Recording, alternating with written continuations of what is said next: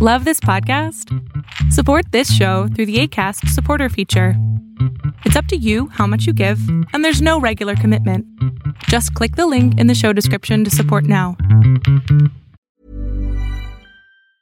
Want to get a chiseled look in the jawline? Sculpt and shape your jawline with added volume from Juvederm Volux XC. Juvederm Volux XC is an injectable gel specifically designed to be robust enough to improve moderate to severe loss of jawline definition. And it is the first and only hyaluronic acid filler approved for the jawline. Add volume to your jawline for a chiseled look with Juvederm Volux XC. For important safety information and to find a licensed specialist, visit juvederm.com.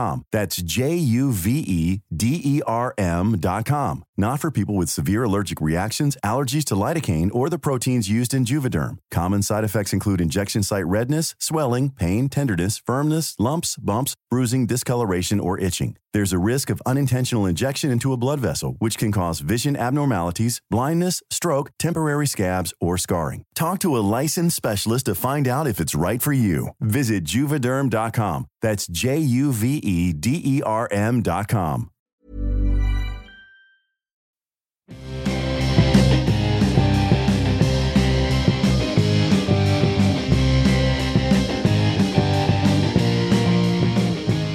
Hello and welcome to the Near and Queer to My Heart podcast. I am your host, Amanda G. Thank you for tuning in. We're so happy to be here. Happy holidays. Yes, we finally put out an episode. I know it's been a couple months.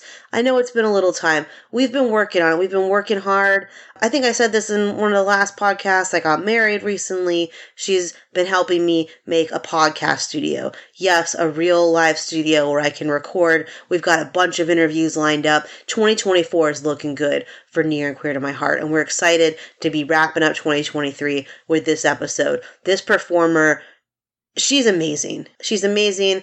I first saw her do burlesque a number of years ago. I've seen her so many times since. She's come and done my storytelling show, Greetings from Queer Mountain in New Orleans. And like I say in the interview, I learned so much about people by doing this podcast. I absolutely love it. And I learned so much about this next performer. So let's get to it. Let's get to Geez Louise. Geez, I gotta tell you this. I went to the Taylor Swift concert last night and I thought, hey, I can record a podcast after that because I'm a 40-year-old woman and I am not going to scream like a teenager for 3 hours during this concert. And guess what happened during this concert? You know you did. I did. That's exactly what you did. I cried, I cheered, I screamed in volumes I didn't think I had in me still. Yeah. No, now it takes 2-3 days recovery. The recovery gets longer and longer. Yeah, I know. And if I had money, I'd do it again today. Yeah, exactly. Anyway, how are things with you? How's your voice doing? I'm good. My voice is feeling great. I ain't screaming for nobody. So. What about you? Yeah. We both just learned because in our pre-show that your cat made an appearance. Geez has a one-eyed cat, and I also have a one-eyed cat. Oh, yeah. Mr. Kathy, I'm sure he'll be making an appearance during this recording at some point. They like to do that. They seem to know when you hit record. Not when you're on the computer, but when you hit record or when you're on an important Zoom meeting. Absolutely. So I'm really excited to interview you because I've known you for years, like through performance and through other people. Yeah. But I haven't really gotten to know, your story. Who am I? Who is she? It is a good question. And we will get into that. Yeah, no, I think the first time I ever saw you was the Spicy Brown Burlesque. Oh, the Rue? Yeah. Oh, yeah. That was so many years ago. Good Lord. Yeah, that was probably 2014 or 15. Yeah. No, that was, the POC Burlesque Festival and show put on by Blue Rain. Mm-hmm. Yeah, that was crazy. That feels like a lifetime ago. Yeah, and you were the special guest that came into town for that. Yeah, that was when I was still in Chicago or St. Louis or somewhere. I was I wanted to say Midwest, so you just say Midwest. It's a general... Yeah, the general Midwestern area. We don't know that. We don't know. Yeah, we don't know. Yeah, I know. I wanted to say St. Louis. Did you live in St. Louis at some point? Yeah, that's where I was born and raised. And then I moved back for a couple of years. And then I went back to Chicago. So I bounced between Chicago and St. Louis. People really don't know. Like, I know because I'm from California, and when I moved to the South, I did not understand how close things were. Mm-hmm. Exactly. You know, till I started driving around. It's like, oh, I can get to Mississippi in an hour. I can get to Alabama in 2 hours. I can get to Florida in 3 hours. I can get to Tennessee in 5.5 hours. I was like, this isn't like you can just go so many places and do so many things. Yeah, you can just go. Yeah. Yeah, exactly. That's what I love about living in the middle of the country. So it was this show, it was Blue Rain's show, and I was with my girlfriend, Robin, at the time, and she was so excited to have a POC event that honored POC burlesque performers, and so she bought us VIP tickets. We got VIP. Ooh. We were like front row. We were literally in the front center of the stage. And do you know how awkward it is watching like amazing burlesque with your girlfriend while you're like right up front, like right there? Like, yeah, I know, because we're watching you watch us. Okay, so we know.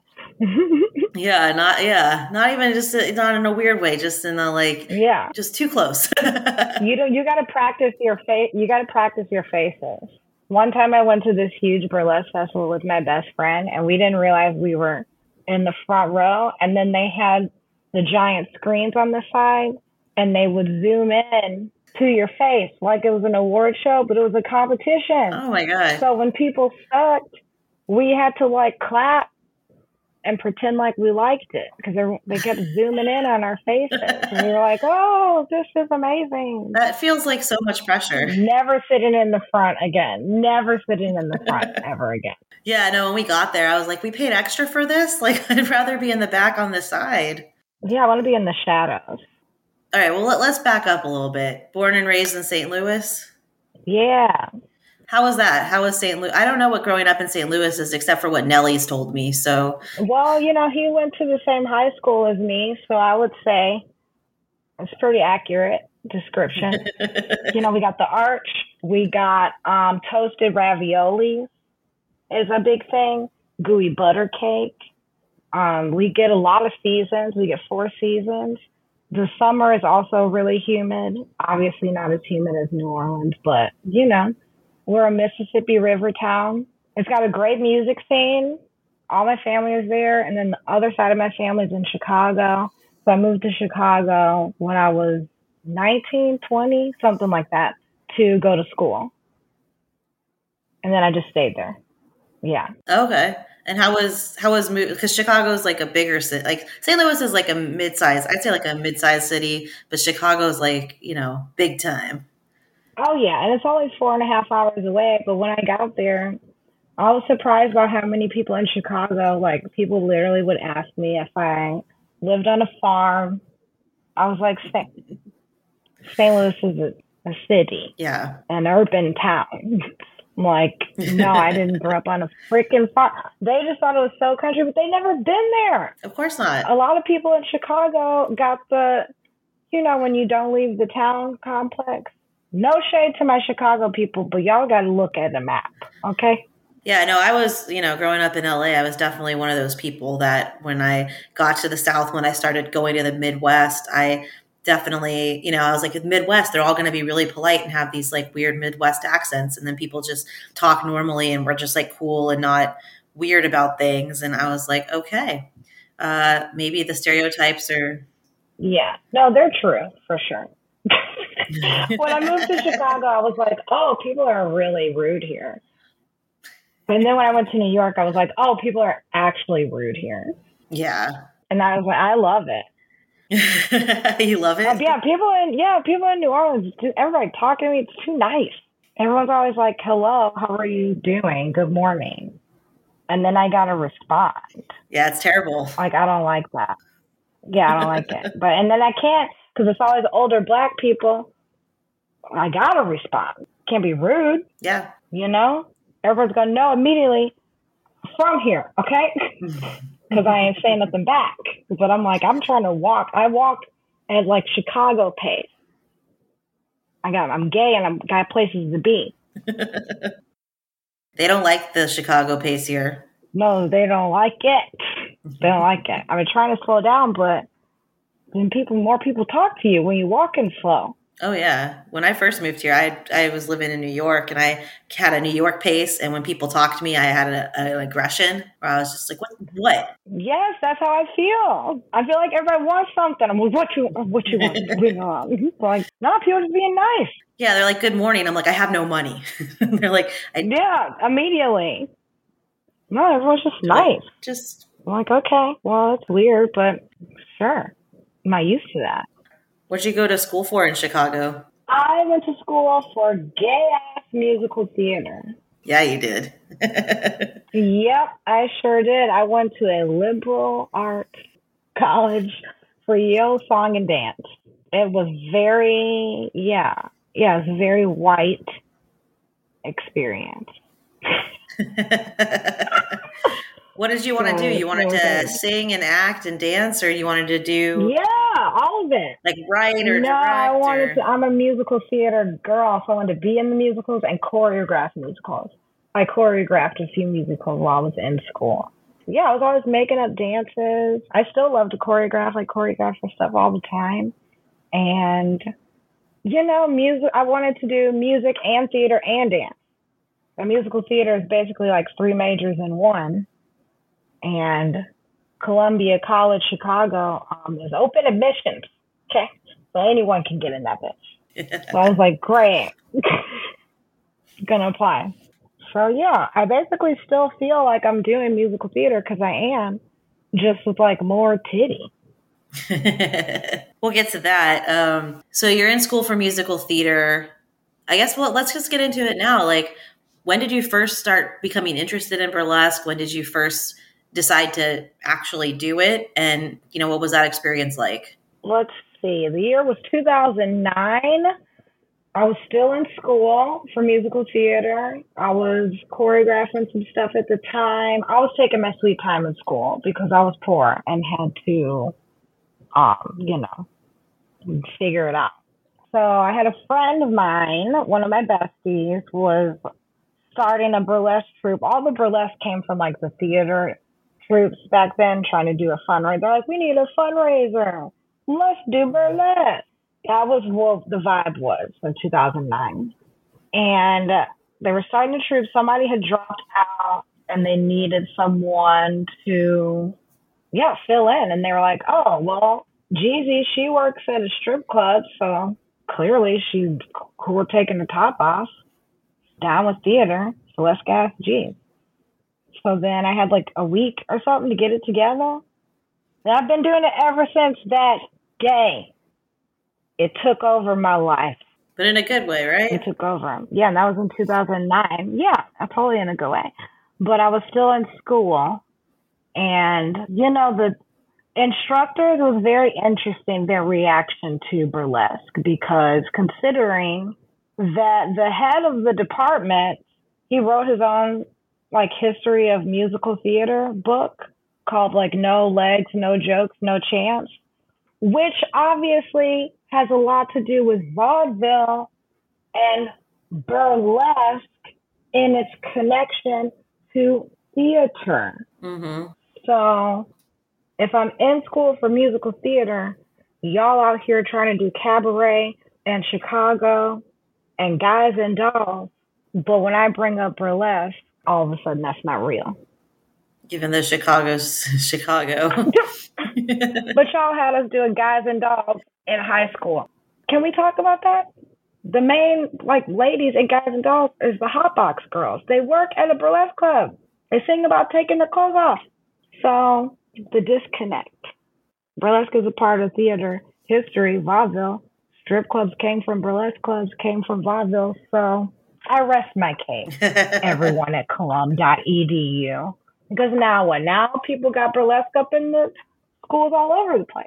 I always find it interesting that there's artists that are like, you should do your art however you want. And then they're like, but not that way. Yeah. Yeah, it's very interesting. So, yeah, I was still doing musicals. I was still in school when I started doing burlesque. Yeah, and that was 2009. I graduated in 2010 from college. And then, yeah, I've been doing burlesque ever since. So did you stay in Chicago after college, or what? Mm-hmm. What was your path to New Orleans, where you are now? Oh, Lord. Who has time for that saga? We Let's do. see. I graduated in 2010.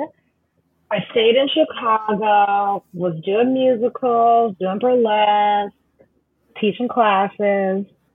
Then I moved back to St. Louis in 2012. Then I moved back to Chicago in 2014.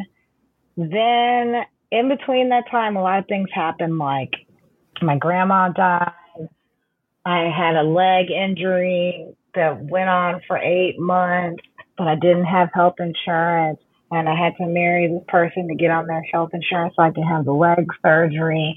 And then I moved to a new apartment. And then that apartment was sold to a shitty management company, and they gave us 30 days to leave. And my best friend's mom died suddenly. And my best friend moved to New Orleans, and I didn't have nowhere else to go. So I was like, you know what? Clearly Chicago wants me out of here, bitch. Okay? Chicago was like, please leave. You know when you like want to break up with somebody? I feel like everything they do is annoying. Like they breathe and you're like, ugh. That was how I was feeling about Chicago. Like we needed some time apart. It wasn't going well. Yeah. And so, my best friend Lola and her partner Jen had a spare bedroom. And I was like, you know what? Pack up the car, get rid of all my belongings. I'm off this bitch. And I'd always wanted to live in New Orleans. And it seemed like, and I had 2 different tarot readings. And they both were like, get the hell out of that house and go to New Orleans. And I should have listened to them because clearly they were right. That was a pretty good summary of many years and many moves and many things that happened. It's pretty impressive. Yeah, it was a lot going on. The timeline was out of control. Yeah. But yeah, that's how I ended up here, which is crazy. And then it was pandemic. And then there was pandemic like a few months later. And I was like, oh, okay, great. Can't wait. Yeah, I came here to do burlesque, and now I can't even leave my house. Now Cool. I'm just going to be in the house. Like I said, I saw you years ago, I guess 2014. Yeah. And then all of a sudden you were like living here, and I was just like, what? That's so cool. Mm-hmm. Yeah, I've been performing here for quite a few years, popping in and out. Yeah, then I moved. It's been a crazy journey. Yeah, I like thinking about all of your moves stresses me. Just thinking about packing and moving and all that stuff is so stressful, and I didn't even do it. I have moved almost every year of my life. Like, that's ridiculous. At one point, I didn't even have stuff anymore. I was like, why? Why have things? What's the point? Every other year, I got to get rid of them. Then at one point, all my stuff was in 2-3 different basements across 2-3 states. Yeah. So now I'm happy to report I finally got all my shit. Congratulations. Yeah. So I'm tired of moving. Yeah, I moved so much in my 20s, and sometimes when I'd move, I was like, it costs more to move this shit than this shit cost me. That's what I'm saying. That's what I'm saying. It's too much. But yeah, all that brought me to New Orleans. Yeah, I was going to say, you think the lesbians, I'm like, I love to support U-Haul, but I feel like I've supported them enough, you know? Yeah, we've done enough.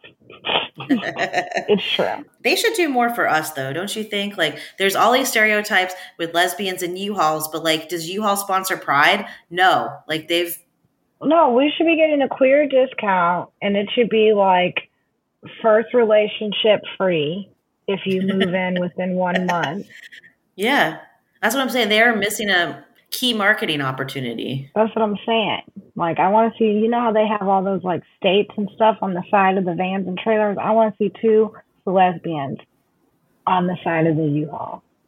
Yeah. I don't even know another company. I was like, let's go to like Hertz or something and be like, Hertz, we'll make the joke about you. It'll be like, what does a lesbian take on her second date? A Hertz. Like, we can switch the game up we could so go to fast. Subaru. No, we can go to Subaru.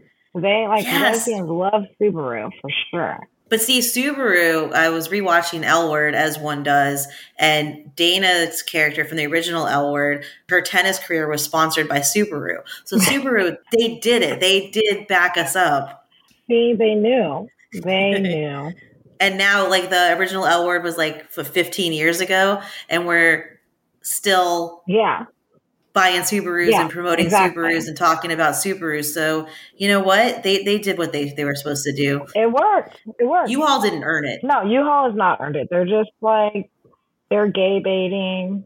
They're doing it all. Watch my next episode, sponsored by U-Haul. Yeah. Give them an opportunity to get right. Exactly. So every interview that I do, I do them all differently. So I don't have like a set of questions that I ask, but I do have one question that's more like 3 questions that I ask in every interview, because I feel like it's like the anchor of like what we're really trying to get at, because we do this podcast because like I said, I've seen you perform many times. I've seen you do burlesque. I've seen you do storytelling. I've seen you host. You're funny. You're fun. Like you do all, but like, I don't know, I'm learning things about you, you know? So it's like your life beyond the stage. So I like to like learn things live. I like to not have anything in advance. But this question, I feel like it really hits, you know, what we're trying to do here at Near and Queer to My Heart. And it's the coming out question, but we ask it a little differently. Ooh, okay. Because coming out isn't just a wham, bam, we're done, we're out, boom. Right. I think it's like an onion, you know, there's layers to it. There's a process. Sometimes you come out, go back in, half out, you know, whatever the situation is. So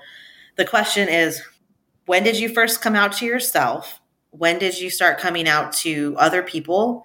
And then when did you come out in your public persona on stage? Or if you were always out on stage, what was that decision like? So pieces, layers, just like the coming out process. Okay. I don't think I ever came out to myself. I don't think I ever came out to anyone around me. And I don't think I ever came out publicly. A few years ago on National Coming Out Day, my grandma texted me and she was like, "Did you ever come out? I don't remember it happening." And I was like, "No, not really." And she was like, "Okay." Like, okay. And that was the end of the conversation. These are things I remember and know for sure. You know, I've always been surrounded by the gays. One of my earliest memories was this drag queen named Queen Laquita that my mom worked with, like giving me Christmas and birthday presents.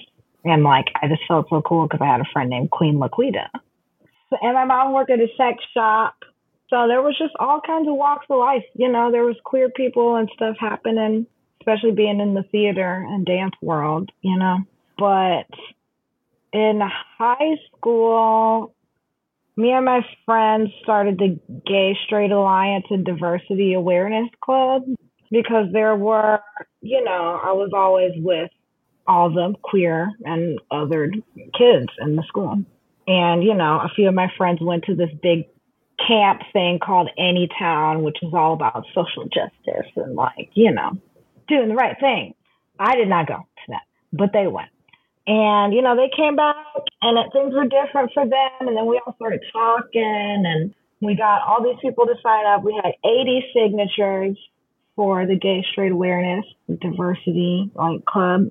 And it was going to be an after school club. And one of the administrators, like a parent or somebody at the school, sent out a newsletter to all of the Black parents at the school in the district, and said they were going to have a town hall meeting to shut down this gay club. And my mom and my stepdad were not having it. So they said, well, we're going to call the news and we're going to call the newspaper so that they can come to this town hall meeting.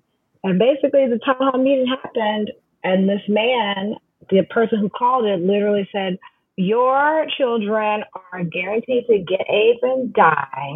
And my mom was like, how dare you stand up there? And it was like a whole big dramatic thing.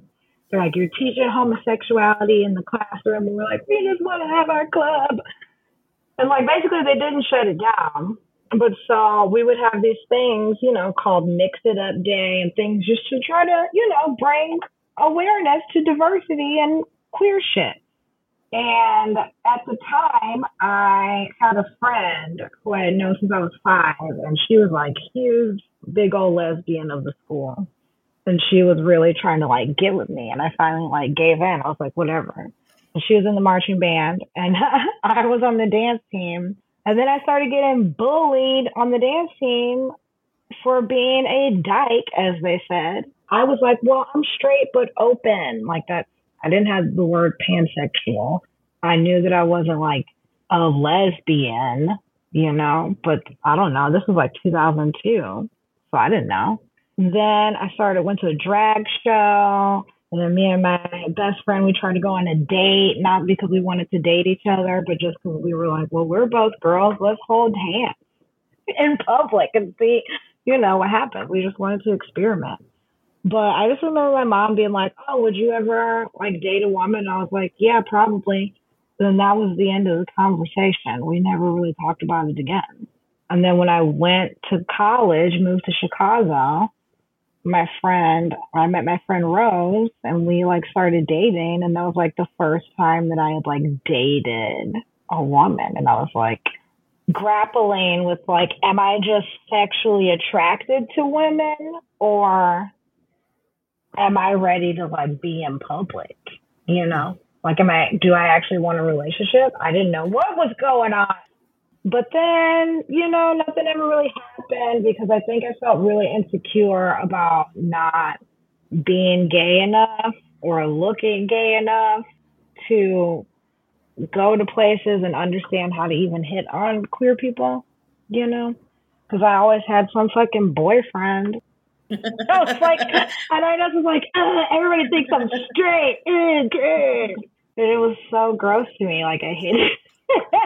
But then when I had like my first like relationship with another woman in like 2014 and learned about the word pansexual and learned about all these feelings and identities, it was like a whole new world. And I don't know, my family came over and I was like, oh, this is my girlfriend MC. And they're like, okay.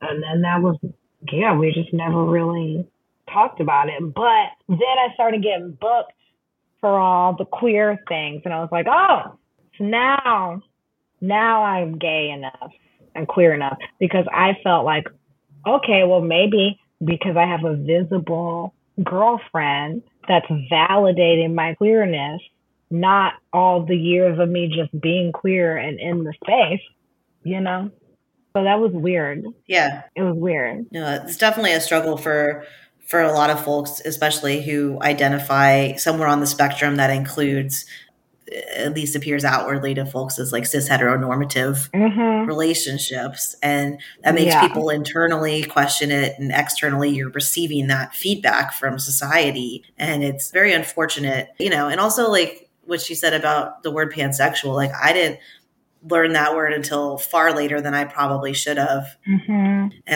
I think it's really great when people like connect to a word or an identity that like you hear it and you're like, that makes sense and that feels right to me. Yeah, because I kept saying I'm straight, but that didn't even feel right. I felt like I had to say that because I always had some boyfriend and because I had never had a queer relationship. So I felt like I didn't earn the title of being able to say I'm queer, which is stupid. Like, I'm well aware of that now. Yeah, well, it's easy now to say like, oh, that was ridiculous, but back then it was a very real thing. Oh, absolutely. And then after me and my girlfriend broke up, I was like, oh my God, if I have a boyfriend, the queer community is going to shun me and I'll never be booked at Pride again. Like, I don't know. It's weird.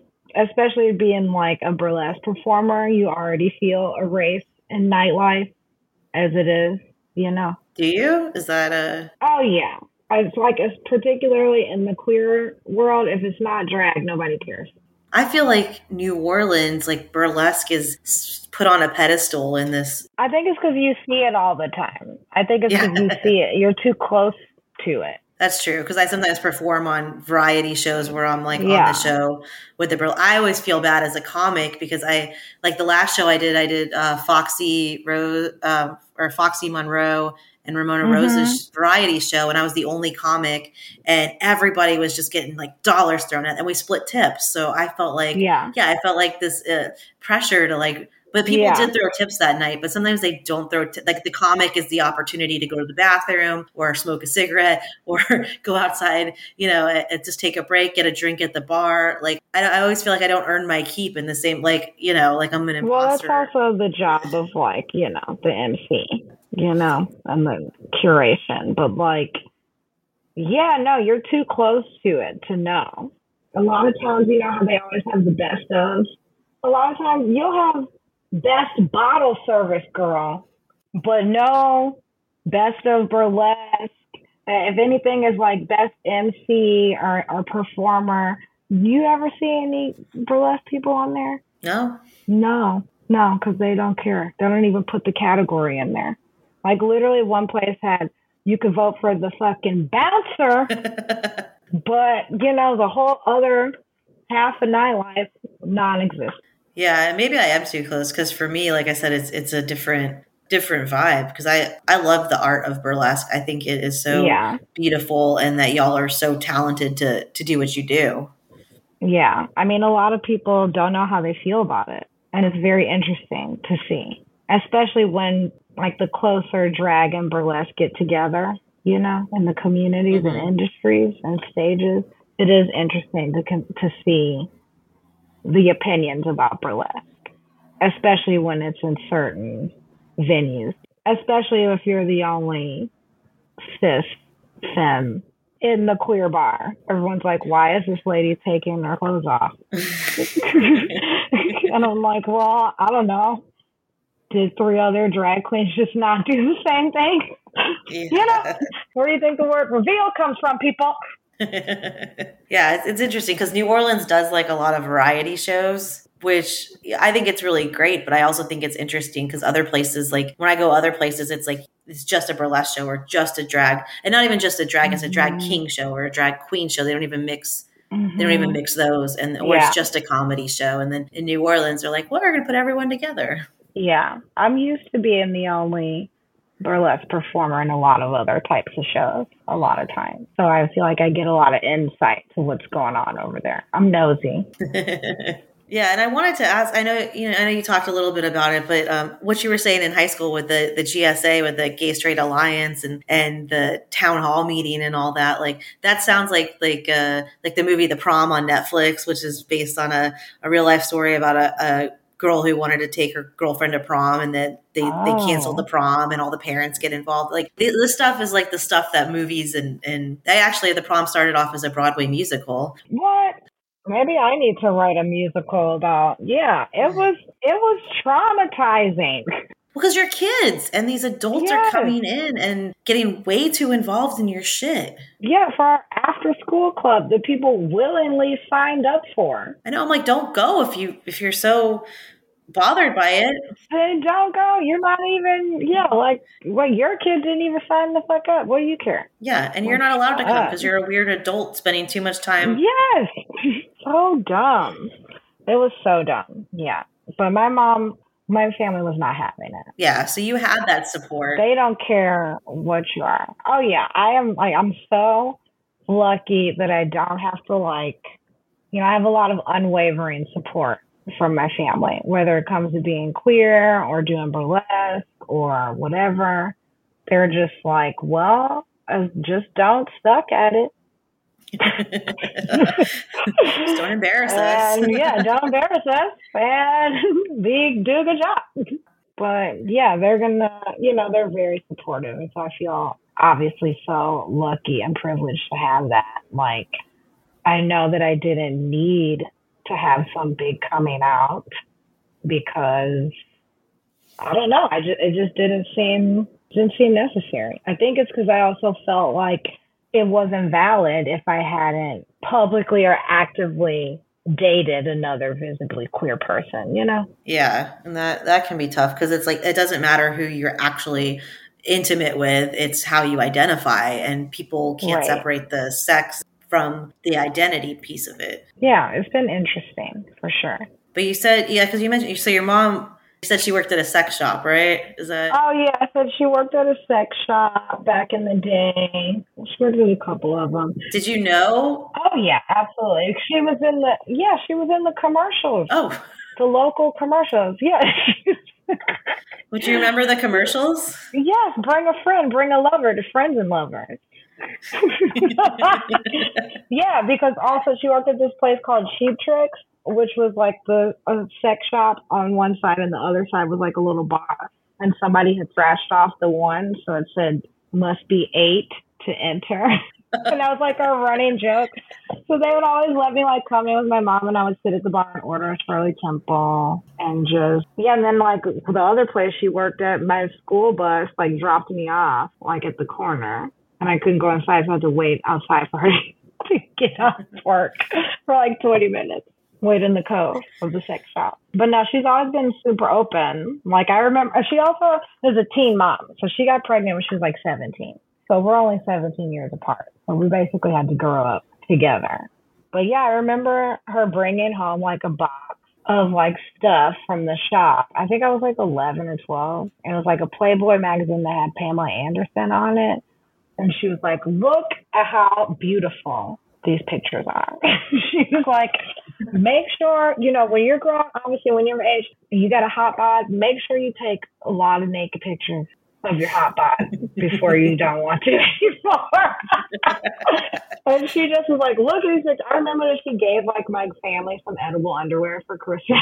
That's amazing.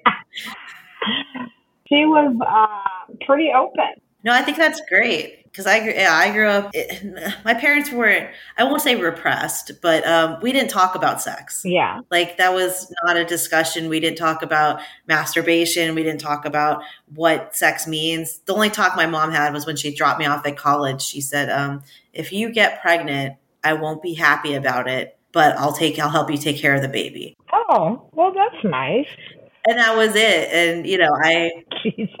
I had no further information. No. So I think it's really interesting that you were brought up at like a younger age where this was not something hidden from you. Yeah, but here's the plot twist, okay? So everyone in my family like had kids when they were super young. You know, 18, between 17 and 20. And they were like, Jasmine, my name is Jasmine. I don't care if some people know that. Like, Jasmine's going to be different. She's going to go to college and blah, blah, blah. She's not going to have babies, blah, blah, blah.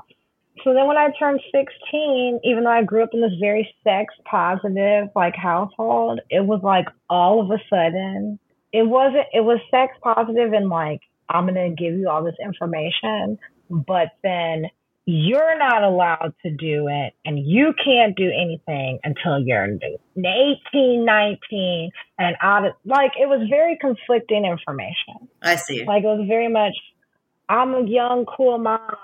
You could tell me anything. And then when you tell them something, then they switch to mom mode and get like mad. And it's like, okay, well, now I feel duped because you just said I could tell you anything.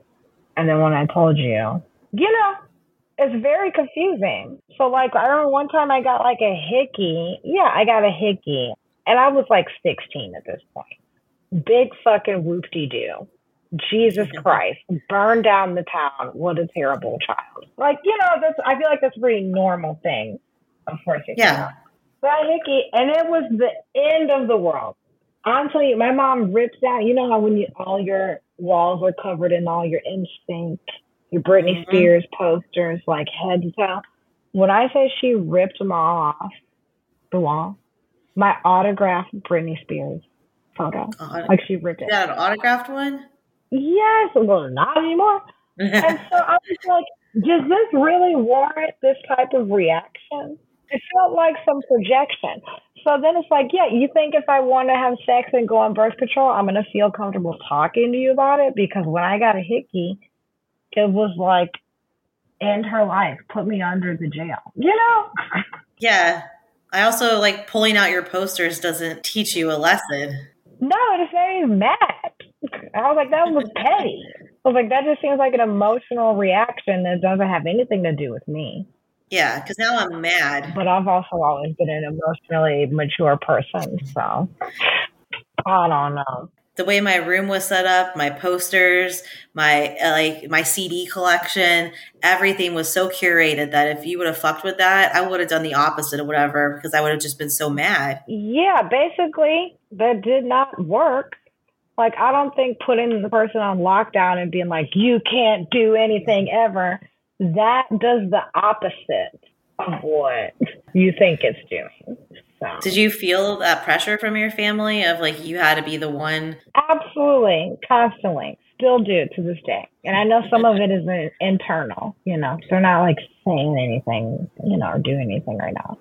But oh yeah, absolutely. Especially coming from a lot of generations and a lot of grandmas, and you're the youngest one, and you know you're special and different, and you got to make it and be somebody. That's a lot of pressure. Yeah. It's like I also just want to be a regular teenage person who makes mistakes, and like it's okay, you know. Nope, you carry the weight of your whole family on your shoulders. Yeah, basically. Yeah, basically. So. But you can't say that to them. They're not going to, they don't know. You can't say that. I just say it to my therapist, you know? Yeah. Not going to happen. I understand that. What's next for Geez Louise? Like what do you want with your career, with burlesque, storytelling, hosting, whatever you do? Like what would be your ultimate dream?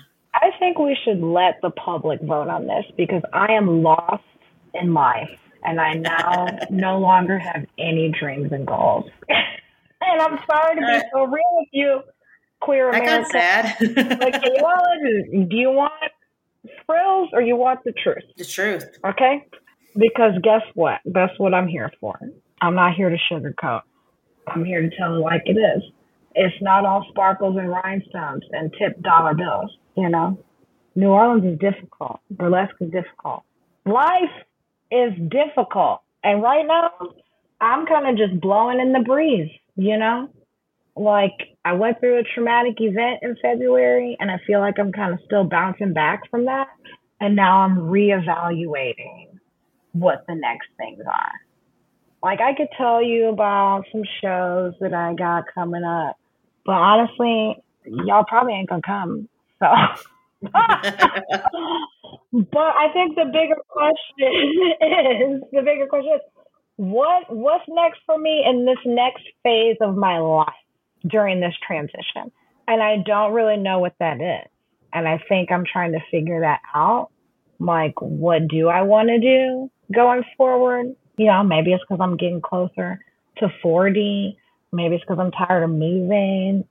I'm tired of doing like gigs here and there. Like, I know I'm definitely longing for some type of stability and security, which is non-existent in the gig economy and nightlife. So to answer that, I don't know. The door's open. We'll see. I also think that's exciting. It could be anything. Yeah, I know. But my Virgo moon is like, how do I process this? I like knowing. And I think this is the first time that I don't really know. And so I'm trying to like live in that, but not get lost in that. Does that make sense? Yeah. But I'm a Gemini with a Scorpio moon. So I'm like, let's light some fucking fires. Yeah, that's fair. Yeah, I'm just kind of right now, I'm just kind of floating. I'm just like, you know, whatever. Which I think that's probably just where I need to be right now. Yeah. So I'm going to be burning up stages. Come see me at the Always Lounge. Come follow me on Facebook because I'm always talking something about something. See me on the gram.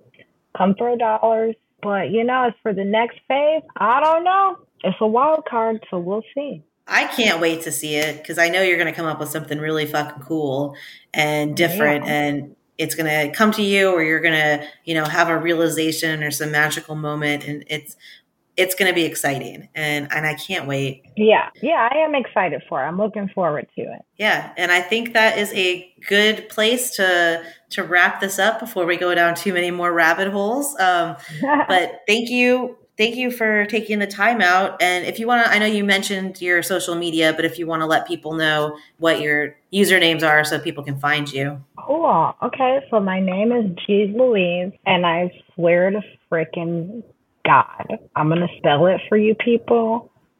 And if you, like, I don't know what else to do for you. It's spelled the way it is. It's spelled this way on Instagram. It's spelled this way on my website. It's spelled this way on Facebook. So any other spelling that you're making up is not my problem. Okay? It's J-E-E-Z. L-O-U-E-E-Z. One more time. That's G's. J-E-E-Z. Loueez. L-O-U-E-E-Z. It's spelled phonetically. Okay? You can go JeezLoueez.com, at JeezLoueez everywhere. Maybe I'll let you on my Twitter, but it's been on lockdown because Twitter is trash now. Yeah, well, it's not even Twitter. You gotta go exit some. I refuse. I'm not saying that. Don't you shut your dirty mouth. We're not saying that. Because it's just like, Twitter. Oh, did you tweet that? No, did you X that? Like, it doesn't even. I'm not Xing nothing. I'm Xing X is what I'm doing. Yeah, exactly. Yeah, follow me. Come give me money and our words of affirmation. Memes. I love it. Gifts, memes, we'll take it all. Yeah, all of it. All right. Well, thank you so much, Jeez. Thank you. Yeah, thank you. Thanks, queers. I'll see y'all around. Thank you to our guest, Jeez Loueez, for sharing her world with you. Special thank you to Ryan Golub for creating our theme song. Find us on social media. We would love to hear from you on X or whatever Twitter is called now, at Queer to My Heart, at Instagram and Facebook, at Near and Queer to My Heart. Also, if you're on Apple Podcasts, just give us some love, 5-star review. We'd love to hear from you. Thank you so much for tuning in. This has been Near and Queer to My Heart. Thank you.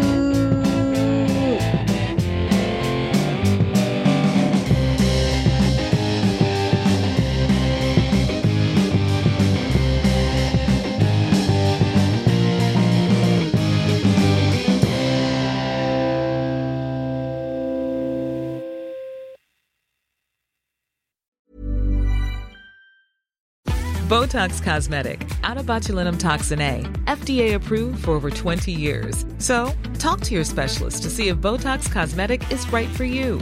For full prescribing information, including boxed warning, visit BotoxCosmetic.com or call 877-351-0300. Remember to ask for Botox Cosmetic by name. To see for yourself and learn more, visit BotoxCosmetic.com. That's BotoxCosmetic.com.